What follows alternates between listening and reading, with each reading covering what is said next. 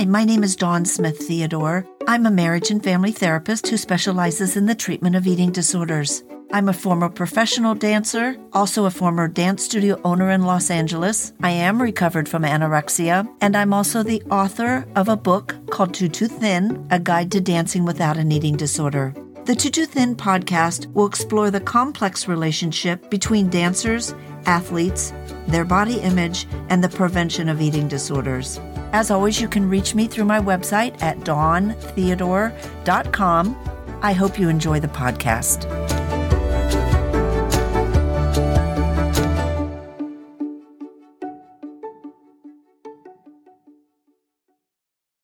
Welcome to the Too Thin podcast. My name is Dawn Smith Theodore, and I'm the host of the podcast. And I just want to thank all the listeners who have supported me for the past 18 months. And I hope you've gotten something out of each and every podcast that I've made. I try to make them thoughtful. And in the beginning, I just was talking about certain subjects that I thought were important to dancers and athletes. And then I went on to do interviews, and now today's going to be a little bit different because I'm going to talk about the release of my second book, Mother, Men, and Me, a memoir of anxiety, anorexia, and affairs. So as you all know, the first book, Too Thin, was a book about dancers and eating disorders, and Too Thin was a guide to dancing without an eating disorder, and that was published in 2015. And that's what gave me the inspiration to do the podcast, because I used to go around and speak to dance studios and dance companies, and I decided that, I wanted to get the information out to more people. So the way to do that was through my podcast. And so thank you for listening. Today's going to be a little bit different because I'm always interviewing other people or talking about a subject. And today I'm going to talk a little bit about me, because I'm going to talk about the release of my book, which is today, December 1st. The book releases. So I'm very excited about it. And it's been a work in progress for many years. Many people used to say to me, Dawn, your story is so interesting. You need to write a book about it. And so I did. I took a writing class at UCLA, and wrote about 50 pages and was going to write it as a novel. So, and then I kind of put it away and didn't really think much about it anymore. And after my mom passed away, I had written Too Thin, I started to think more about it, and realized that I did want to write my story. And for those of you who don't know much about me, I grew up in a small town in Ohio. My mom had a dancing school for 55 years there. She was the choreographer of the Bengal cheerleaders for several years, as well as the choreographer for the Junior Miss pageant, both state and local. And she did the dance line and drill team for the high school that I went to outside of Cincinnati.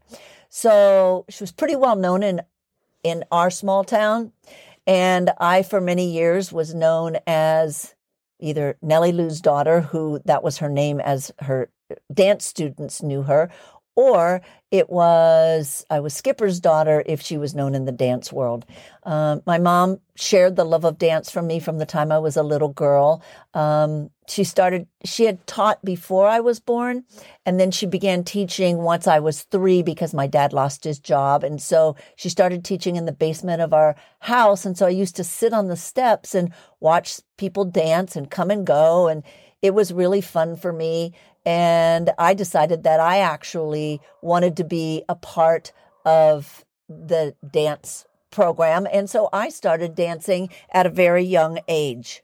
I loved all forms of dance. And at a young age, my mom sent me also to the Cincinnati Ballet to take classes. And then she would also send me downtown to the Irish School of Dance and Drama to take classes. And I would ride the bus downtown and take drama classes and dance classes, and then she would pick me up at the end of the day when she was finished teaching. She wanted to make sure that I had a really good, well-rounded dance education. So when I was 8, we built a house, and the dance studios were on the first floor, and we lived up above. So I lived above a dance studio until I was an adult, and And so I was able to, I worked in the dance studio, I taught at the dance studio, and so it was very much a part of my life. And my mom and I were extremely close. And so we went to Mexico and danced when I was 10 for the government to raise money for orphanages. And so dancing was such a big part of my life. And, I spent many years looking at myself in the mirror.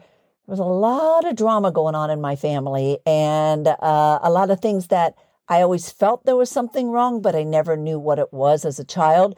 And so when I was 15, I developed anorexia, and my mom took me to the gynecologist because I stopped having my period. And the first thing that he said to me was, she needs to be, well, he said it to my mother, I guess, she needs to be hit over the head with a baseball bat and some sense knocked into her. And so that didn't go over so well. And then my mom would take me to our family doctor who would weigh me every week, but nobody really knew what to do with me. It was before treatment centers. And so consequently, I was kind of on my own and, was really in a bad place. And it took me a lot longer to recover because of that. I mean, many times my clients will ask me, when did you recover? And it's like, I don't know. There's not an exact date, like a sobriety date, but I think it took me probably a good 10 years to recover through many ups and downs in my life. And when I eventually went to therapy, and I spent 10 years in outpatient therapy, working on all the issues from my family. So I think my eating disorder came for a reason, obviously. It protected me from certain things that were going on within my family. And I always think it's a blessing because, had it not been for my eating disorder, I don't know if I would have gone to therapy and I wouldn't be who I am today. I have learned so much about myself and now I get to treat people with eating disorders. So it's such a blessing to me. And I feel, it's hard to say that when you're in the midst of an eating disorder, but at the other end, it's possible to say. So, in my book, I talk about the family secrets, the family dramas, the things that went on within our family. And I still, had this very close connection with my mom, and we shared the love of dance. And, once I became a professional dancer, she would come and see me dance. And then once I opened my dance studio in Los Angeles, she and I would share different experiences with our students, like dancing on cruise ships or dancing at Carnegie Hall, or I took my mom to the Sydney Olympics where my dance students performed on the Samsung stage. So lots of fun, exciting things that we got to do because of dance and because of our close relationship. That I think the thread that always connected us was dance. So, and as you see, it's like in the book, I talk a lot about my relationship with my mom and the control she had over me as a child. And, it's a typical thing where you talk about the controlling mother. But in my case, I think it wasn't just that. It was also all of the things I felt going on in my house, but wasn't able to say. Many times people with eating disorders have like a sixth sense where they feel things going on in the room, but they may not actually trust themselves enough to know that there is something going on. And for me, that was the case. There was a lot going on in my house, but I was young and I didn't really trust myself to know that there was something, there were things going on that I was really unaware of. And that's, there's a major secret revealed in my book that is revealed to me that really pretty much changed my life and how I looked at my life. And, but, it shook me, and then you begin to recover. And what I hope that people take from the book is the fact that I actually, did recover, and I recovered and went on to dance professionally, have a dance studio, be very, very informed about eating disorders because I didn't want students in my studio to develop an eating disorder. And then I went back to school and got my master's in clinical psychology and became a therapist. And I actually had wanted to work with AIDS patients because I went back to school in the 90s, the late 90s actually. And my dancing partner had died of AIDS in the 80s when it was fairly new. And I really wanted to work with AIDS patients. But what happened was, and we just never know the course of our life, was I took a class on eating disorders. And it was such an interesting class because I had never really known much about eating disorders except my own. And so it made me more curious. And there was a woman who sat next to me who said, "Oh, you should go work for Carolyn Costin because it's right by your house." And so I called her and I went in and I shadowed somebody, and I ended up working there for 18 years. And it was such an amazing experience. And Carolyn actually wrote one of the blurbs for the back of my book and is a very close friend today. And I am so blessed that I had her as a mentor to help me through my road of becoming a therapist. And so I always say that the final healing of my eating disorder was when I was able to sit in a room with other eating disorder clients as the therapist, but listen to them and just kind of be reminded of the things that I used to say or the things that I used to do, and that I wasn't alone in this.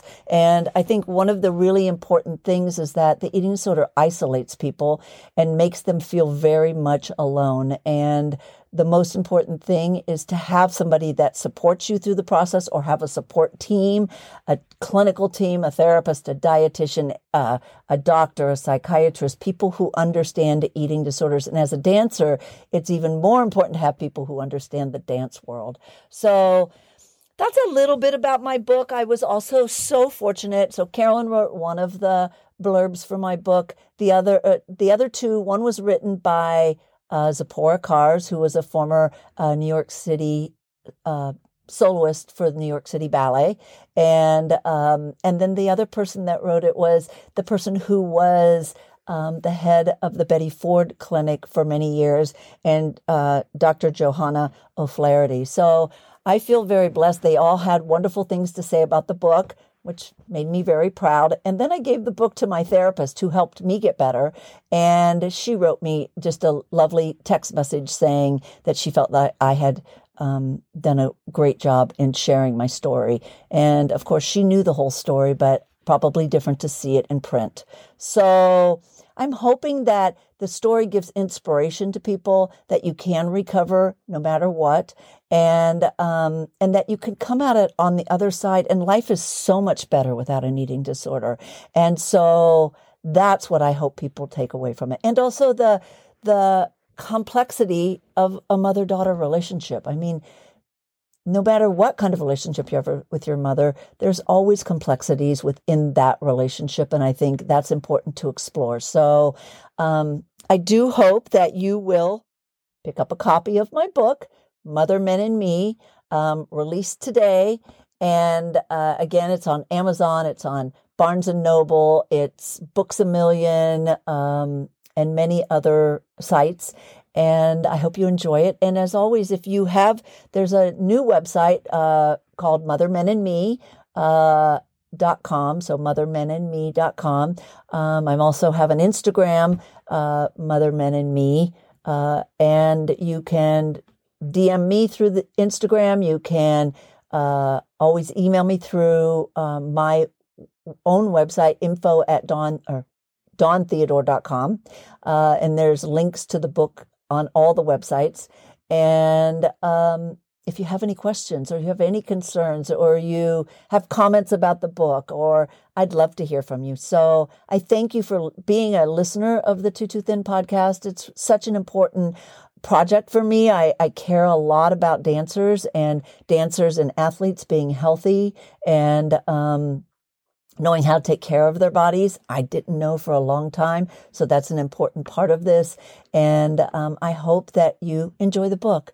Have a wonderful week. And the next podcast will be on tips for surviving the holidays with food, family, and fun. So that will air on December 15th. And then we'll take a break till the first Friday in January. Thanks again for being a listener, and have a wonderful day.